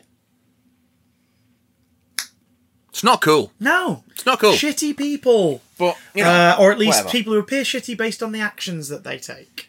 Like the chat about the effects artists, and the fact that he didn't even realise that he'd left in a reaction of Tessa Thompson's that was based on a moment they cut. Who fucking edited it then? Who edited it, Taika? Oh, God. You just give it to the editor and say, do your thing and not be involved? Like, you're the fucking director. That's your One job. day we'll do a sit-down, like probably like a year after its release, we'll do a Thor: Love and Thunder. Where the fuck are we now? And we'll do like a sit-down where we reflect on it, having had time to think about it, and see where we both sit on the meter. Yeah. Because, like, I'm fascinated by how much the more I think of that movie, the more I dislike it. I remember on initial watch, I'm like, oh, I didn't like this. Oh, I wish I liked this. I never want to hate anything. I always want to love stuff. It's very silly and very goofy. Yeah. Which I think if that's what you want from it, which is what it's one of those things. If you want that silly goofiness from it, you're going to get that. If you want something a little more, with a little more depth to it, like Ragnarok had, which was also silly and goofy, but had a bit more depth to it. Yeah, Thor then wasn't you're gonna the be joke. disappointed. Thor wasn't a joke in Ragnarok. No. Jokes happened around him, and sometimes he was part of it. Whereas in Love and Thunder, he's the joke. He is the joke. And it's like, that's a shame, because like the arc he's had between that was kind of like beautiful and upsetting and played for laughs a little, but once you got over the initial, oh, he's out of shape, we're not used to him looking out of shape, it was, oh, it's because of his trauma. Oh, this is actually kind of sad. Oh, and then the fact at the end, when he transforms at the end of Endgame into like battle mode, they wanted him to, in the script and everything, he was going to just go back to streamline Thor, and Hemsworth went, no. Just because, no, that doesn't, he's not suddenly better. No. Like, and we also are not saying that to be better, he must be slim again. Yeah. Which Love and Thunder is like, oh no, he's slim now. It's like, I understand that time's passed, like, sure, but It's almost a status quo reset. I wanted a halfway house. I wanted a dad bod in Love and Thunder. Especially because he's a fucking dad at the end. I wanted a dad bod. Yeah. I wanted a dad bod. I don't know. We'll see. Not bro Thor belly, but somewhere in between. Thor's going to return, so... Unfortunately. And I love Thor. But here's what I'm saying. This is what I'm saying. Are you saying that they have experimented in Phase 4. Are you saying that the second Thor trilogy is going to be a series of unfortunate events? Oh, jeez. It will be if it's a fucking trilogy. Oh, God. It will be, won't it? It's going to be Ragnarok. Oh, no. Ragnarok was... Yeah, no. No, yeah, we're in the second trilogy. We're in it. No, because we're going to got the fourth one. So... Yeah, but this would be the start of the fourth one. Oh, God damn it. But this is what I'm saying. It's season 4. Phase 4 has been kind of polarising to a lot of folks. I mean, it's taken a while to find its footing, and it's not got the sort of... It's only recently been given context as to what we're actually doing with it. I think with Phase 1, there was the feeling that we're setting up Avengers. With Phase 2, there was the feeling that we're moving towards widening the universe. There's something in the background. We're heading towards Infinity War. And then Phase 3 is all the payoff. It's the payoff, yeah. The payoff with some new characters introduced on the way, and then a big fucking party. Yeah, Endgame. A huge party. Huge goddamn party. Followed by a little epilogue in the form of Spider-Man Far From Home. Yeah. A little kind of, we'll follow it with one of these guys. And then bathe in the thingy. And then the pandemic made the gap longer. Yeah. Which you think would have made it more like, oh my God, they're finally back. WandaVision, early 2021. Holy shit. We're back on the horse. But then you got, Black Widow. WandaVision got that reaction, to be fair. It did. Like, WandaVision and Falcon and the Winter Soldier at the time, it was like, this fucking great. But there was no sense of what are we setting up until Multiverse of Madness. Yeah. Where it's like, oh, well, we're doing the multiverse stuff, right? Cool. Things slotted into place a bit. Yeah. It was like, oh, Spider-Man wasn't a freak accident. What If was there to sort of introduce us to the concept. Yeah. I still think you can follow the films of Phase 4 without having watched any of the TV stuff and get something from it. Mm. But here's where I think the meandering vibe is completely intentional. What do you do to top the biggest party you've ever had? You can't. You can't. You can't.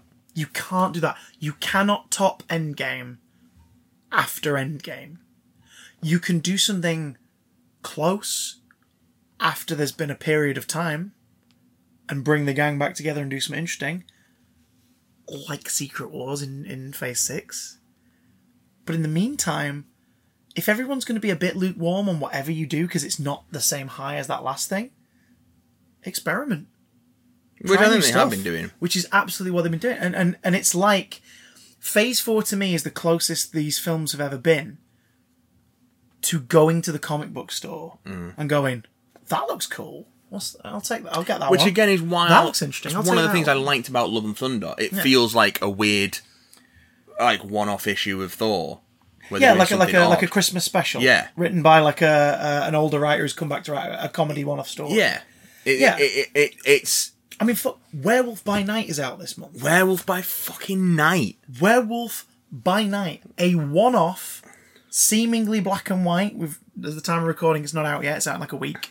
Seemingly black and white horror story told in the Universal monster movie style. With Elsa Bloodstone. With Elsa Bloodstone and Jack Russell, the Werewolf by Night. Jack Russell. And the Man Thing. The Man Thing. All who know fear burn at the touch of the giant size. There it is. Like giant size Man Thing. But it's being played as a horror. It's a horror. Mm. You know, the TV shows have played around. Falcon and the Winter Soldier gave us a little bit more of like that Captain America the Winter Soldier espionage thriller thing. The upcoming Secret Invasion seems to be playing on the same playing field. Yeah. So you want your espionage stuff, you got it. Hey, Armor Wars is going to be a little bit of that. So much so they've gone, fuck it, this will work as a movie. It's going to be a movie now. Yeah. Like, fuck, bring it on. WandaVision, we're going to toy around with genre. We're going to play with your expectation, playing sandboxes you're familiar with to tell a story about grief. Ms. Marvel, we have not done the teenage superhero with a secret identity in the MCU yet. Like, we did it a bit in Spidey. Yeah, but not properly. But not properly, because everyone he interacts with fucking knows who he is. So we've never really done it. So here it is. Here it is as a show. And we're also going to use it to talk about like a culture that American and Western media doesn't really focus on or give the spotlight in productions of this size. Mm-hmm. Hey, you like fucking weird history shit? Welcome to Moon Knight, motherfucker. Yep. Like, we're going to play around with that shit. We're going to do an interesting take on DID that is, like, not stereotypical, but still play on some of the tropes of that as a storytelling device. You like Oscar Isaac? You like Oscar Isaac? He's so into this, he's the fucking producer, and he's demanded that he's only doing one series, so that he is all in on this shit, and if he does more, which it looks like he's going to be doing, it's because he's like, I've got an idea, let's do this. So he's invested. They're making sure he's a big part of it. Animation's fun. Let's see what happens when we play around with the fucking format and tell stories where everything's a little bit different. You want a fun... Hey, you like watching Die Hard at Christmas? Here's fucking Hawkeye. And while we're at it, we're going to set up a character that is going to have her own story later, should you want to carry on the world of Hawkeye. And we're going to bring back a fan favourite villain. Well, her too. Like, and she's fucking amazing. And Yelena, oh my god. But, like, Echo is one of the things I'm most excited about. Echo should be really good. Because I know fuck all about it, except that Vincent D'Onofrio's in it. Yeah. Okay, that's not the selling point to me, but the fact he's in it is the cherry on the cake. Yeah. Which he was for Hawkeye. The moment he fucking rocked up at the end of episode 5 with Vera Farmiga, it was like, no. Yes. And then that very same night, went to see Spider-Man No Way Home in the cinema and went, fucking no! Oh my god. Daredevil's coming back with a bit of a different flavour at some point. You like Daredevil? Guess what? We can't carry that version on specifically, but we can do something new. Oh, we still get Foggy. Well, I hope all the same cast members play those parts. Because Charlie Cox said in an interview, and it's being taken in every which direction by God knows how many different people, he says, it's not season 4, it's a whole new thing. And I'm like, cool. Why not? We have seasons 1 to 3. Yeah. But you know what happens in the comic books, folks? Every now and again, maybe every 100 issues, maybe every couple of years, a different writer takes hold of it. Number 1! And they do something different with it. And it's still the same world and the people you love, and you might like it, you might not. You might like aspects of it. That's what happens. Daredevil Born Again will be something a bit different. They will probably, for the sake of the history of those characters, not contradict anything that happened in Series 1 to 3 Maybe of muddy the Daredevil. waters a bit. Yeah, muddy the waters if for storytelling reasons they need to. But if they don't need to touch it, they won't contradict it. And then you can just go, this is a continuation. Oh, is it PG-13 now?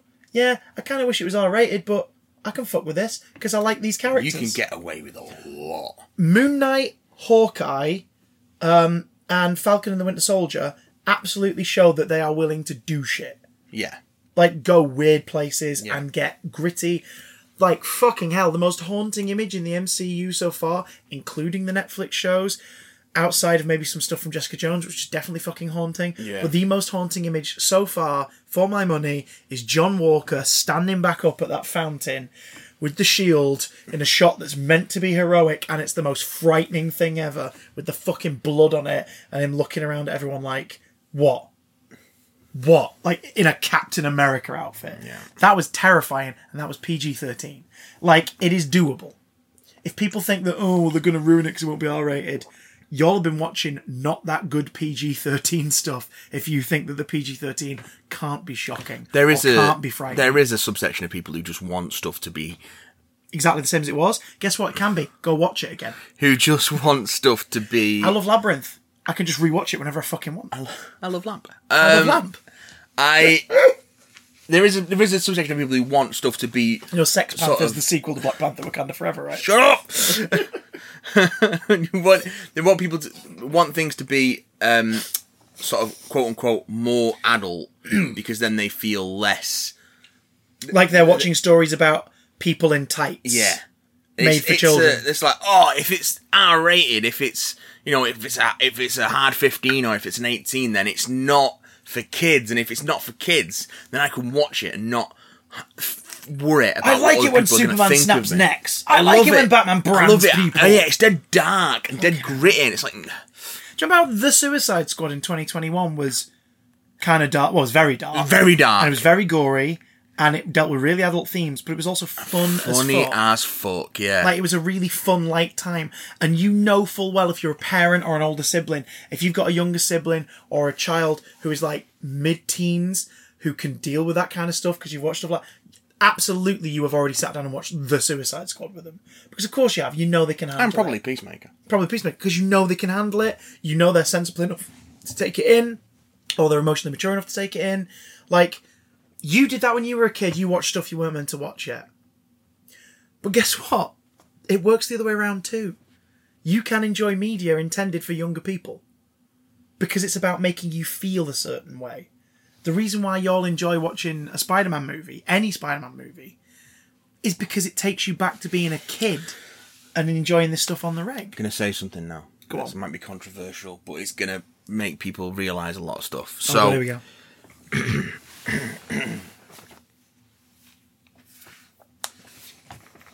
For those listening along at home, Matthew is greasing himself up for this statement. Star Wars is for children. It's still good. You know, you can still enjoy it as an adult. I do. But it is for children. It's a fantasy story for children. Now, you can use that framework to tell slightly more adult stories, but Star Wars as a concept is a fantasy story for children. It's space wizards saving a princess from an evil man in a black cloak. It's a fucking fairy tale. Now, you can fill out the margins of the fairy tale with more interesting, detailed stuff, but Star Wars is a fairy tale. It's what it is. Yeah. It's got laser swords in it, you know what I mean? At its best. It's at its best when it remembers that. Yep.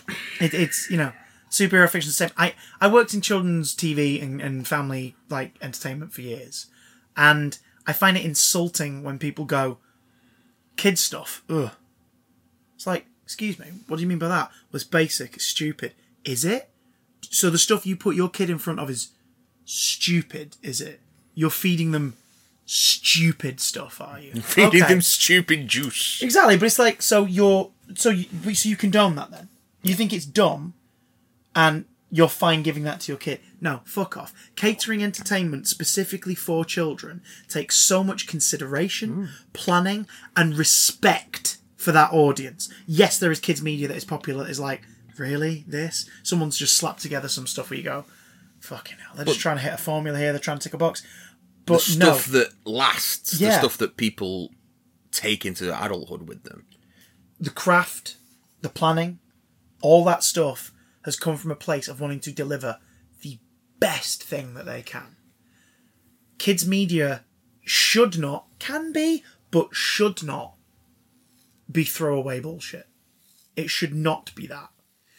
Meaning as an adult as well, you can watch that shit and get something from it. Whether it takes you back to feeling that way as a kid, whether it makes you go, holy shit, I'm getting a perspective that I don't have as an adult of stuff my kid understands or is into that I wouldn't have got had I not engaged with this. So I'm not a high school student in 2022, but I watched Ms. Marvel and I was like, oh shit, so like things are like this here now? Yeah. Oh, that's kind of cool. Yeah, of course everyone's on Like, TikTok. you just absorb that stuff. Yeah. Like, it's about learning and growing as an individual, which you should never stop doing. You don't just suddenly get to adulthood and go, I know everything there is to know. Now show me Batman killing people. I bring up Star Wars because I'm watching. I'm a bit on and off watching Clone Wars for a while, and I'm coming to the end of season 3 now. I tend to watch it in bursts. It's like, oh, I've got a morning where I'm downstairs for 2 hours while a child sleeps. I should watch some Clone Wars. And then, but I've come to the end of season 3, which has a whole bunch of episodes which are, and bearing in mind they were made in 2006, 7, 8. Yeah. They are Star Wars-ified allegories and takedowns of fucking Bush-era American politics and foreign policy and war on terror shit. Yeah. That's what all of the Clone Wars is. It's war on terror shit. Like, even the movie is war on terror shit. Attack on the Clones is not very good. It's not very good, but it's war on terror it's shit. George Lucas going, as I fucking hate George Revenge of Bush. the Sith, yeah. Yeah.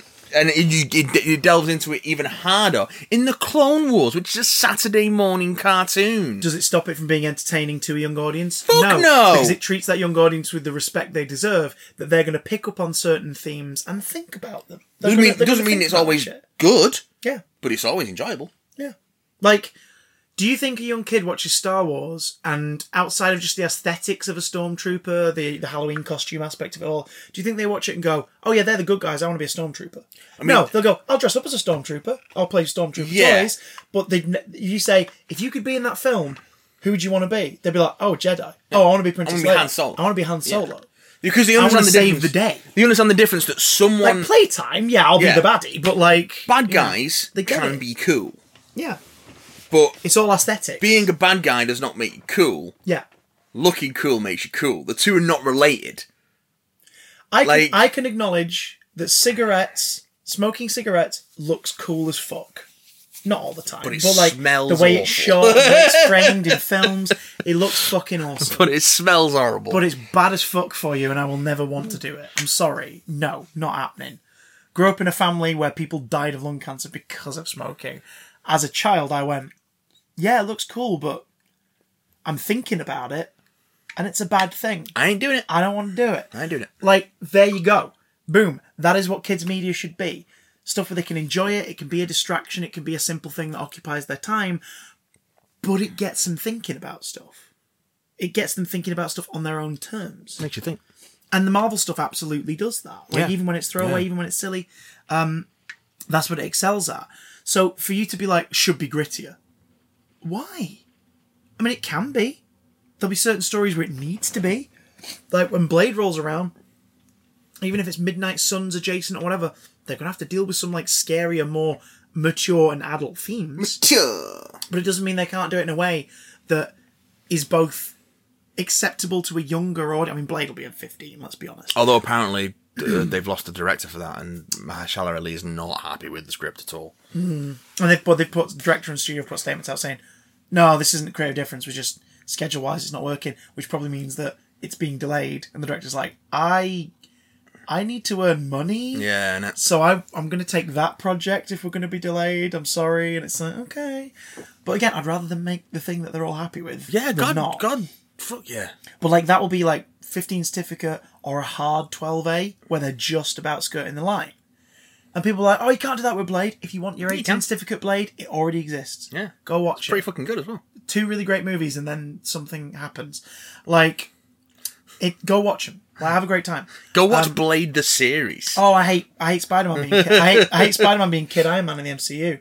Okay. Yeah, I have some issues with it, but guess what? There are 5 other films that exist where he's not played by different actors, different interpretations. And also, go give it a go. Why would we just want another Spider-Man trilogy that does another version of the same thing without putting its own twist on it? Yeah. I know we didn't get the 3rd film in the Garfield trilogy, but Sony aren't smart enough to just go, right, look, Andrew, here's a dump truck of money, you get final say on the script, can we do a crossover film with you and Venom?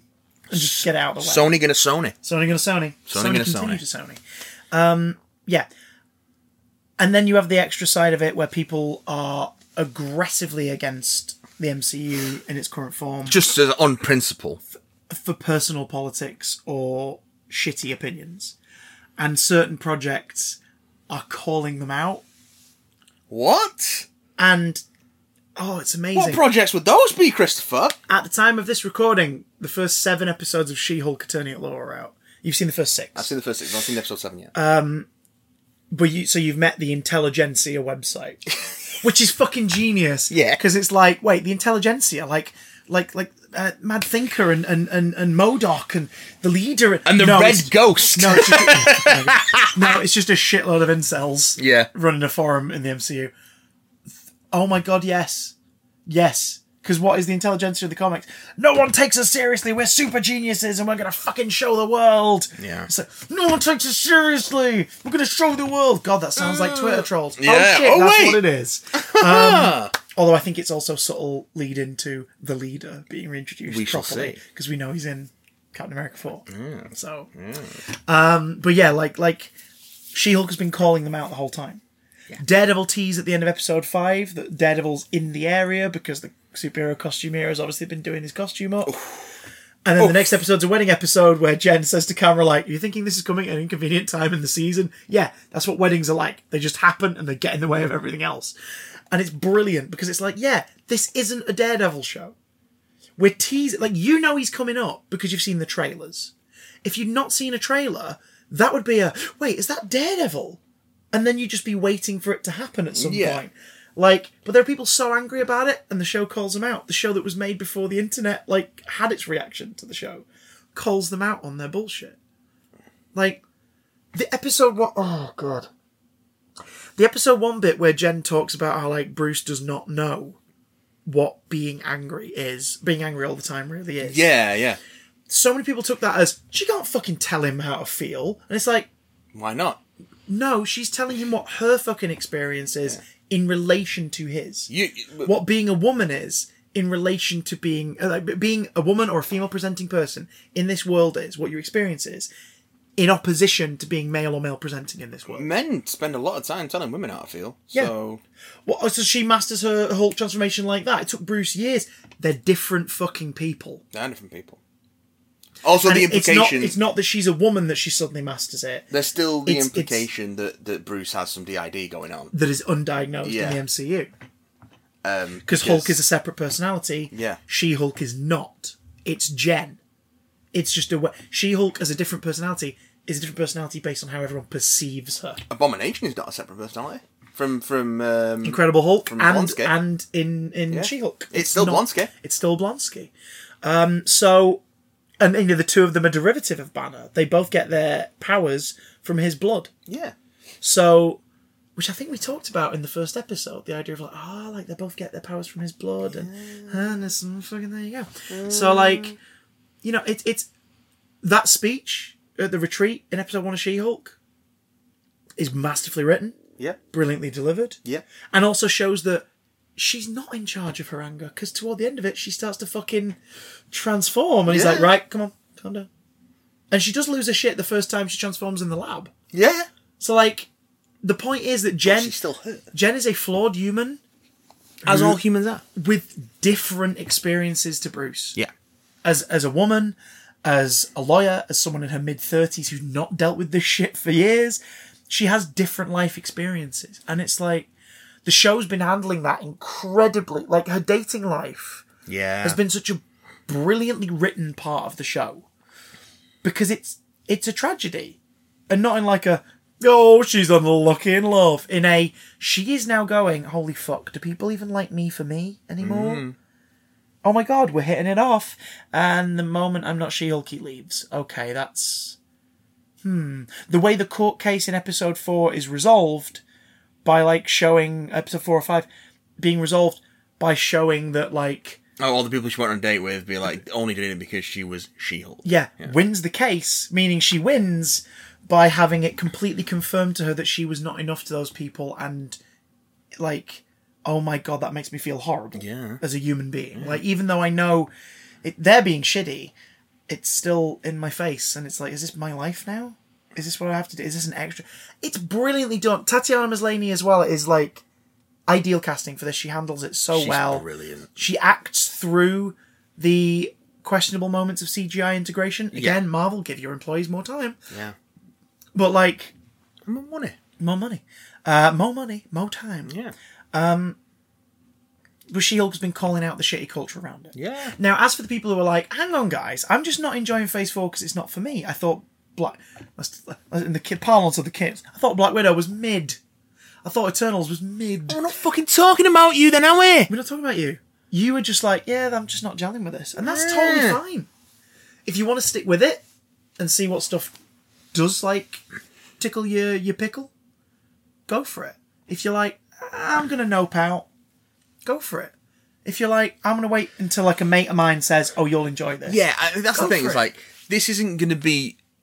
None of it is essential viewing. None of this is going to be taught in schools, you know what I mean? Yeah. Yes. You're not going to need to... But Avengers, like, you had to watch the 5 films before that for it to make sense. Not exactly, but it helped, and that was cool. That's always a difficult perspective for me to take because I've known about these characters for so long, even before the films came along. Their screen adaptations. Yeah, I couldn't really go into those movies without context. So I can't have that experience. That's not an experience I can have. Yeah. So it's weird for me to sort of say that definitively, but I think they do a pretty good job of like being, this is what this is. Yeah. And that's the thing. It's like a soap. It's a soap opera. You can watch all of it if you like. But But if you got other shit going on, or if a storyline, in this case a series or a film, just isn't your thing, skip it. It's cool. Like, but what if I want to tune in for the finale? What if I want to tune in for the crossovers? Am I going to have missed out? There are people out there, and if this is you, comment below, who've watched maybe Infinity War and Endgame, or Avengers, No, that's an and has experience. maybe caught some of the rest of the other films. Yeah. Did you have a good time? Did you still enjoy it? Did you get the gist? Those films give you just enough of what you need. You don't have to have watched WandaVision to see where Wanda's at in her life in Multiverse of Madness. It adds extra dimension. Yeah, I was thinking about that last time I watched it, where I was like, actually, yeah, she doesn't they mentioned something about An the town. incident But- and her having learnt that she has children in the multiverse that she can't have Yeah. now. But they Yeah. they say all that in the film. It's not like expecting you to know that already. Yeah. Now, if They- you've they seen fill it, in. beautiful bonus. When that bing, boom, bing, bing creeps into the score, when you see the house in Westview, you go like, oh yeah. But you don't need it. You don't need it. It's there if you want it. And also, I'll say this on the point of view of fellow nerds and geeks and whatnot who are like, oh god, I'm bored of it, or like, oh, it's not the same, or there's too much of it. Motherfuckers, do you remember when there was like 2 of these things a year? Even then, I mean, I don't, that's getting dangerously close to that. No, that's well, not- you should be grateful for No, what no, you no. get. I'm not saying you should be but- grateful for what you get, but like, do you remember when there wasn't many options? Yeah, this is true. You've got your spot for choice now, and if you don't like it, cool. I think there I is- wish you did. I wish I liked Love and Thunder. I think- I wish you liked this stuff. I think people do have a But- sense that like they have to consume this Oh, because no, it's God, no. culturally important. It's like you really don't. I am going to be on holiday around the time that the Doctor Who centenary special is coming out. I'm probably not going to see it on broadcast. Oh no! Is there an element of, I kind of don't want things spoiled for me? Yeah, absolutely. That's going to happen. That's circumstantial. But, like, I don't have to watch it on transmission to feel fulfilled, to feel part of the Doctor Who fan community. Like, I'll just watch it when I watch it. And I'll enjoy it, or I won't enjoy it, or I'll be in between. And that's that. No one's making me take a test. No one's forcing me. There is the argument, I suppose, that people are like, "Oh, I don't want it spoiled for me." But if, Yeah, no, that's an absolute... if you don't want it spoiled for you, then it is something you want to watch, right? So just watch it. Or if you start it, and you're not like, oh, I'm not gelling with this, then if you're not worried about watching it, but you're worried about maybe spoilers, quick look up afterwards, be like, what did I miss? What are people listing as like, here are the 3 most important things to come out of Moon Knight that you need to know going forward. There will be articles like that. Just give it a check out and go, I wasn't enjoying Moon Knight, but looking it up, okay, that's a thing. All right, yeah. Ending explained. Yeah, maybe not that shit. But like, do you know what I mean? It's a soap opera. If 1 week you are busy, you're working late or whatever, fucking your Virgin box didn't record it, you can't bear the ads on catch up. You're like, whatever. And then next week you go, oh, it's on. And you get it. You get the gist and you go with it. And it is like a soap what it is, in yeah. that a little bit is good for you, but too much will dry your skin out. Finally!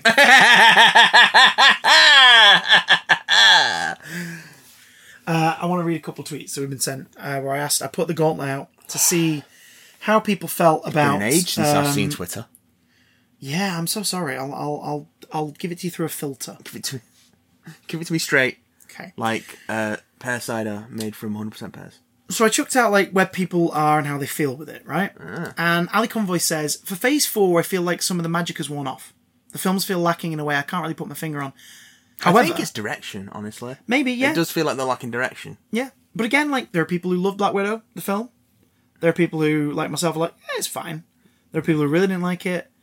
It's subjective. It's down to taste. Yeah, there's obviously objective criticisms with it. There are things that you could look at it as someone who loves The intro it. sequence is too long. Oh, God. And yet one of the better sections of the movie in the end. Don't. Anyway. But, like, do you know what I mean? There's There's a bit missing at the end. Never mind. But like, you can really enjoy something and objectively go, yeah, this isn't very good. I really like it. Subjectively, I can fuck with this and love it. But objectively, yeah, that's stupid. But I still like it. That can happen. It's totally valid. And Ali's point of view here is quite interesting. I feel the films are lacking in a way I can't put my finger on. However, the television has really captured the feeling of comics, especially She-Hulk and WandaVision. I think it's the serialization aspect of it, isn't it? Yeah. And the genre shifts, the experimentation. Yeah. Overall, I just wish we'd spend less time building towards Secret Wars and more on interesting individual stories. Yeah. So, Phase 4. Is it spoiling the MCU? Nah, it's just different. We all change, we all evolve over time. Yeah. We Enjoy learn it or new things about ourselves. enjoy it or don't. Both perspectives are completely valid. But you're wrong. Whichever one you chose, you're wrong. In the eyes of someone. Which brings us to the Big Damn Challenge. Not in my eyes. This episode's Big Damn Challenge Oh, God. is for you lot. What Big Damn Challenge of nerd culture and geek culture would you like to set for us to both tackle in the next episode of Big Damn? Let us know. BigDamnContact@gmail.com. Send it in an email. Make sure that the subject header is Big Damn Challenge. Throw down a gauntlet. We will pick one of those gauntlets for the next episode and see how we fare. Could be about any topic. Mask reboot. No, let's not do that. It could be about any topic except a reboot of The Mask, okay? Any topic. The Mask threequel. Oh, God. The Maskiverse.